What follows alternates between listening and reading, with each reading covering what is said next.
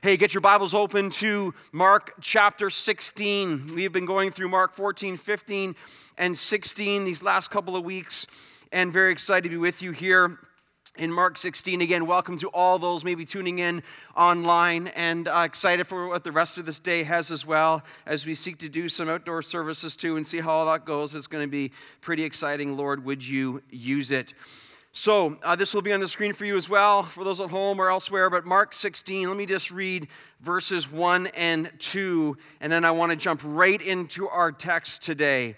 It says this: When the Sabbath was past, Mary Magdalene, Mary the mother of James, and Salome bought spices so that they might go and anoint him, that of course being what they thought was the body of Jesus.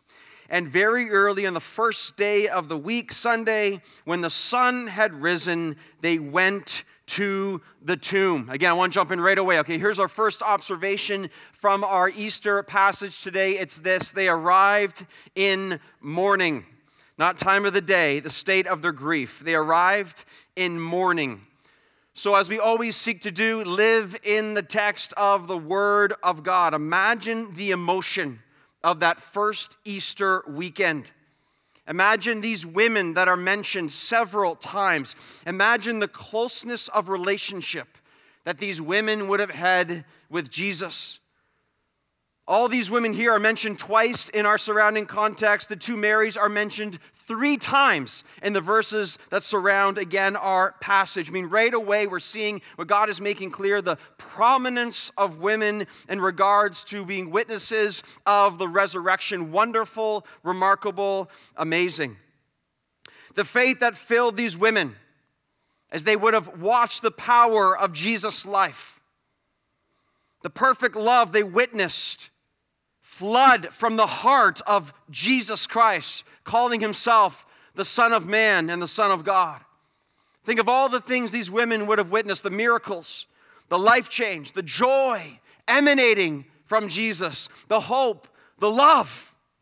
All the love they would have seen, perfect display of love. A man they are walking with over many weeks and months who never sinned once.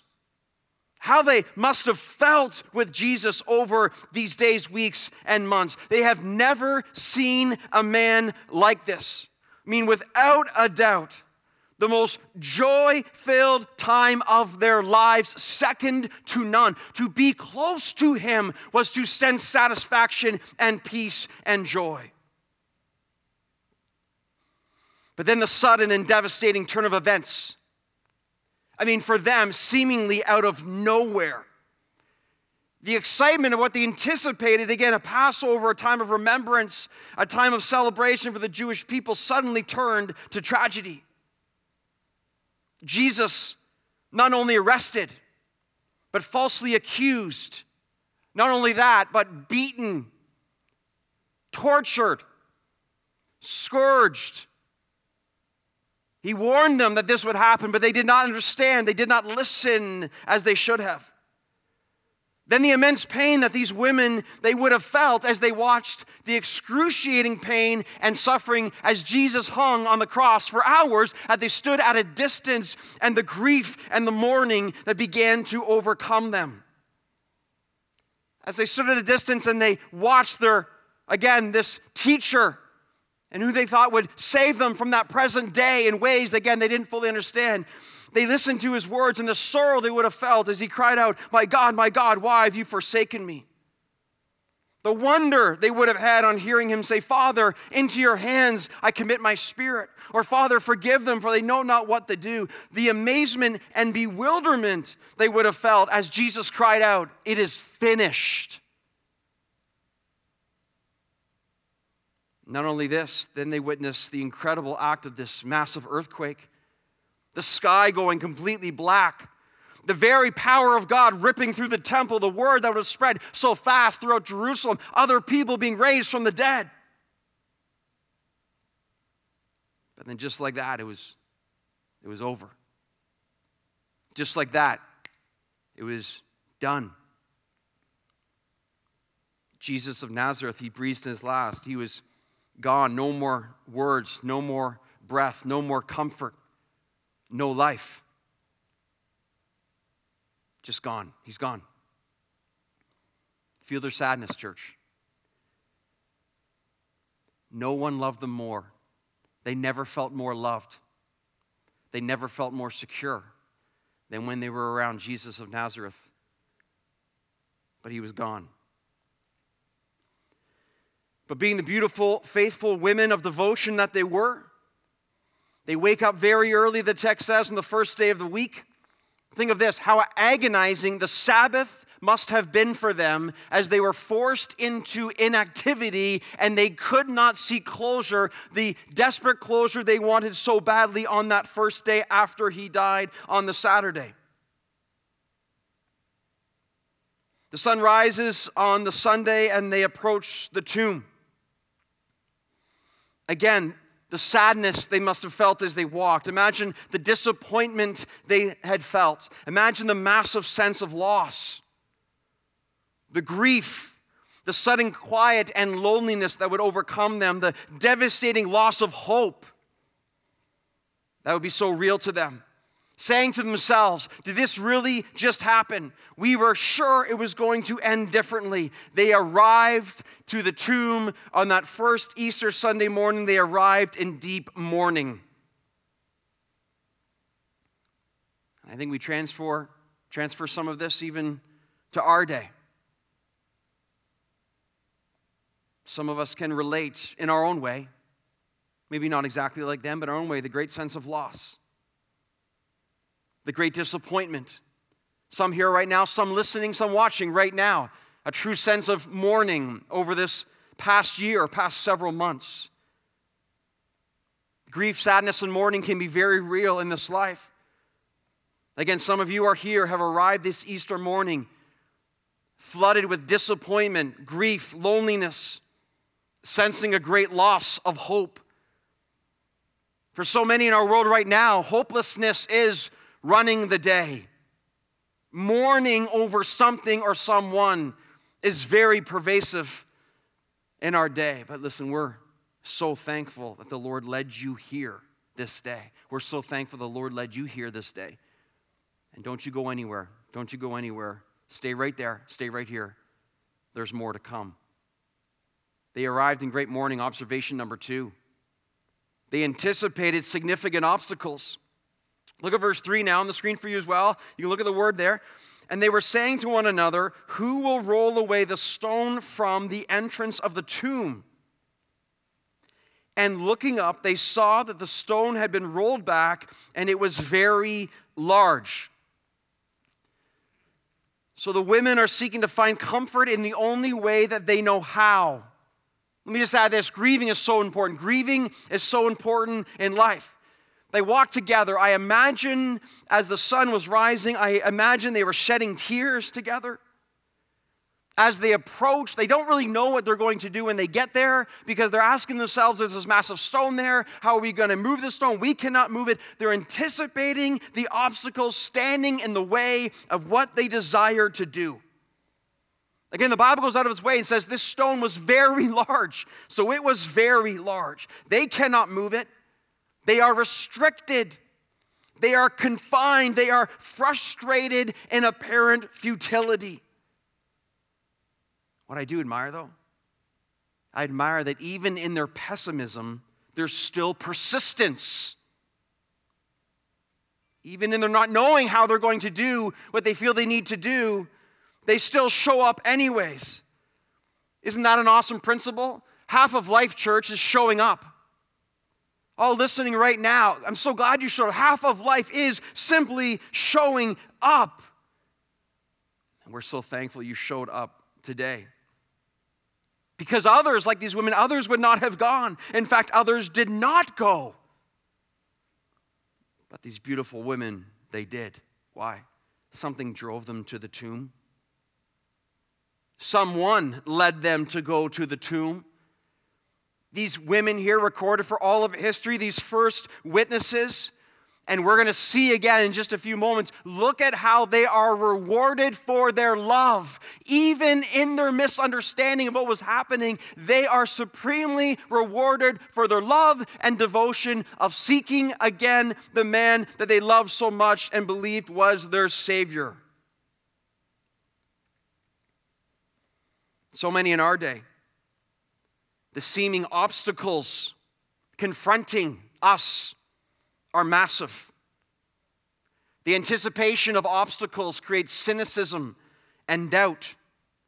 So many right now across our land, so many right now, maybe across this room, it's too hard. It's too much. I'm too tired. It's too long. It's futile. I'm so frustrated. I'm growing weary. I can't do it any longer. The stone is too big. I can't move it. I'm not strong enough to move it. And many are saying, I give up. And yet something in these women, it keeps driving them to keep walking. Someone calls them to keep searching. There's a restlessness. They must keep moving. They must keep searching. They show up and they're not even fully sure why. And what's that all about? Because the love found within us often causes us in our searching to do things that don't necessarily make sense. Because we know we just are not where we're supposed to be. And so something in us calls us to more. And we show up to church and we keep pursuing someone beyond ourselves because God has placed eternity in the heart of every person. We don't have the answers, and yet we're searching for something, again, we know that needs to be answered. So many like that right now across our world. So many, maybe you. Maybe you right now. You showed up today, and you may not know even fully why. Yet you know already it's right for you to be here. It's right for you to be watching. And as they showed up, they discovered the unexpected. As they searched, they were surprised by what they found. Incredibly, they didn't have to remove the stone. It was already removed. Someone had gone before them. Questions begin to surge through their bodies, souls, and minds. Inquiries begin to flood and fill them as they look and behold the stone that is rolled away. They did not know yet, church, they did not know, but God was working behind the scenes. Listen, God had allowed the obstacles. God had ordained the obstacles. But that was because God was about to provide a way and to prepare a path for life-changing glory. And so often we don't see the life-changing glory without the obstacles placed in our lives, because without the obstacles, then there's nothing for God to move for us. This is the power of the first Easter morning. They arrived in mourning. They anticipated significant obstacles. And thirdly, this, they were alarmed or shocked with hope. Look at verse 5 now. And entering the tomb, they saw a young man sitting on the right side, dressed in a white robe, and they were alarmed. And he said to them, "Do not be alarmed. You seek Jesus of Nazareth, who was crucified. He has risen. He is not here." And all God's people said, amen. "See the place where they laid him," this angel says. Now, imagine the scene, okay? Imagine the scene that we just read together right there. Imagine being the angel appointed for this moment.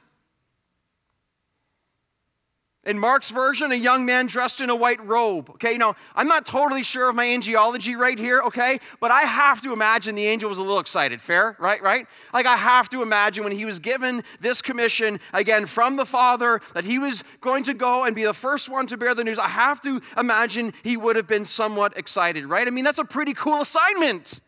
The first one ever to say the words, "He has risen"?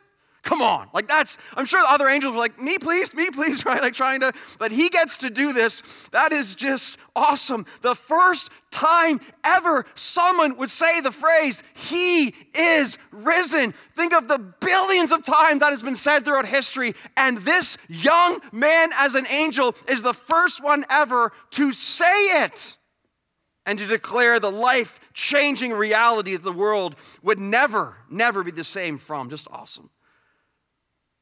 So the women, they walk in, they see the angel. The text says they are alarmed. That word alarmed is only found in the Gospel of Mark. It expresses strong fear and agitation.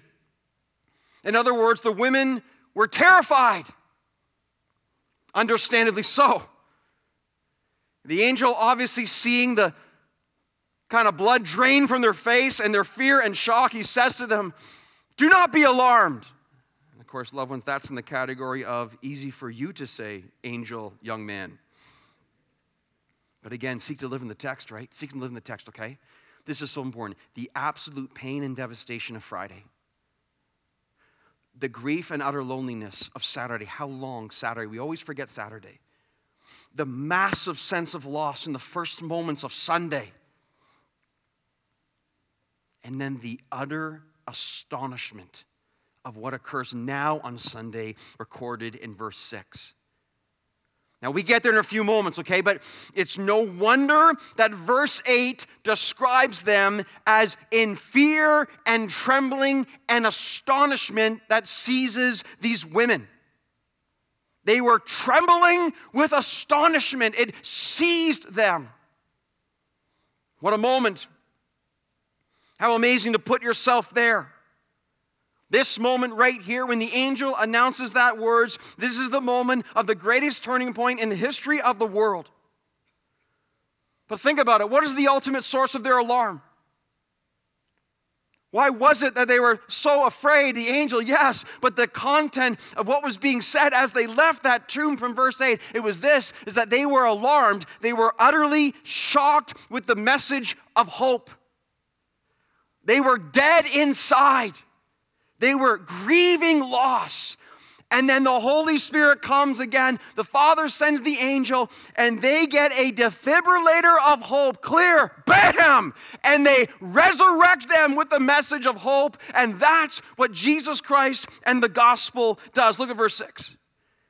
And he said to them, "Do not be alarmed. You seek Jesus of Nazareth, who was crucified. He has risen. He is not here. See the place where they laid him." Now that is a headline so needed. So needed right now. So needed, a headline that changed the world forever. A message, a shocking reception of hope. I love the simplicity of the angel's statement here. I want to break it down for us this Easter morning. Notice he says this. He says, "You seek Jesus of Nazareth." You seek Jesus of Nazareth. And isn't that the starting point of all true purpose and life? Jesus of Nazareth. The person who literally changed the entire world. The person who literally time is centered on. Jesus of Nazareth. To seek him is to seek life. To seek him is to seek eternal life. To seek him is to seek, again, life over death. To seek him is to know purpose and meaning and joy. This Jesus of Nazareth, the one who is the very Son of God. Listen, no one should live this life without at least asking sincerely the question, who is Jesus of Nazareth?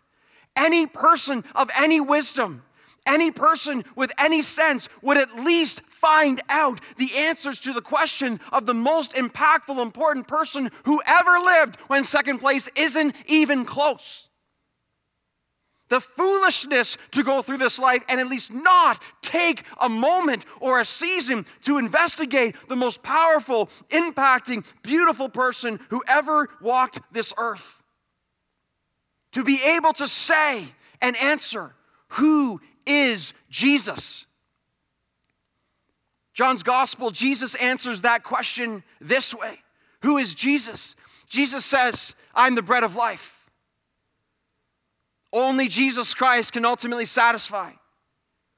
Jesus Christ says, "I'm the light of the world." Only Jesus Christ has the light of life to walk in the darkness of this world. Who's that for today?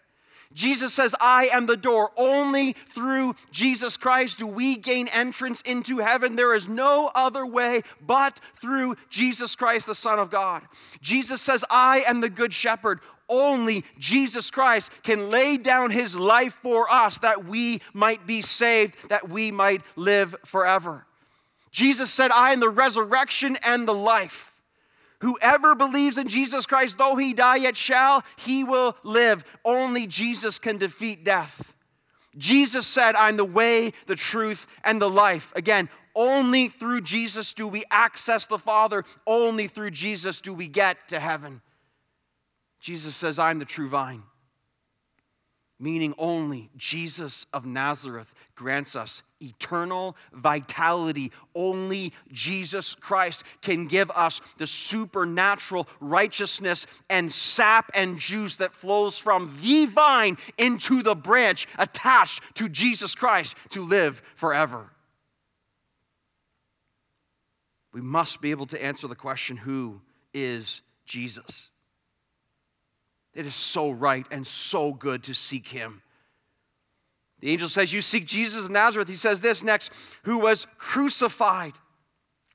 Yes, Jesus of Nazareth suffered a horrible death of crucifixion because this is what he was born to do. He was born to die.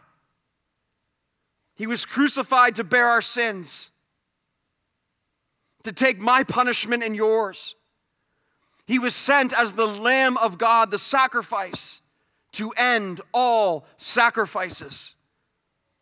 He was crucified to pay our ransom, to buy us back from slavery to death. He was crucified to atone for our sins, to make payment for. He was crucified to be our substitute, to die in our place. He was crucified to be our propitiation, to bear the wrath of God so that you and I would not have to. He was crucified. But then here comes the shock of hope. The angel continues and says, he is risen. He is not here. So as I read texts like this, man, just sitting on this and just trying to imagine this moment, it's so helpful to do that, it's so beautiful, it's so amazing to do that. I just have to wonder, was the angel smiling as he said it? Did his voice rise with joy and hope? Was there just this feeling of expectancy and complete gladness and just incredible victory as he said it? Imagine again, he is risen. He is not here. I mean, right there, get out the hope defibrillator again. Clear, bam, hope. These women, there they are, just injected and shocked with hope. Here's an image and a meme that was flying around this week. I loved it so much, I had to put it in the sermon for sure. You seen this week? Yeah, lockdown never really worked around Easter, did it? No, it didn't. I just love that. I just love that. Amen. Look at that, eh? Amen, amen, amen. It's just like you try to lock Jesus down. Ain't no grave going to hold his body down. And you belong to Jesus Christ. Ain't no grave going to hold your body down either. You belong to, you want to clap for that? Amen. Let's clap for that. It's Easter. Amen. You know, I admit right now, like seeing, 15% of you, man, I would like to get back up to 100% as soon as possible. I'm sad about that, but at the same time, here's what I know. You cannot stop Jesus Christ from doing what he will do. There's no lockdown shutting down the gospel. There's no lockdown that's going to prevent people from knowing Christ. But clap again, amen. Amen, amen, amen. I love that. Nice try, Stone. Nice try, Satan. Nice try, religious leaders. Nice try again, death. Nice try. You can't lock down Jesus Christ. Never, ever, ever. We'll do whatever we can to serve the Lord, and he will continue to save lives. Wasn't that baptism video so awesome today? There you are, life after life after life after life. This year being changed by the power of the gospel for the glory of Jesus Christ. I mean, just think about that phrase the angel says, he's not here. He's not here. He's alive. He defeated death, meaning his payment for sin was accepted by the Father. He's not here, meaning he has defeated Satan.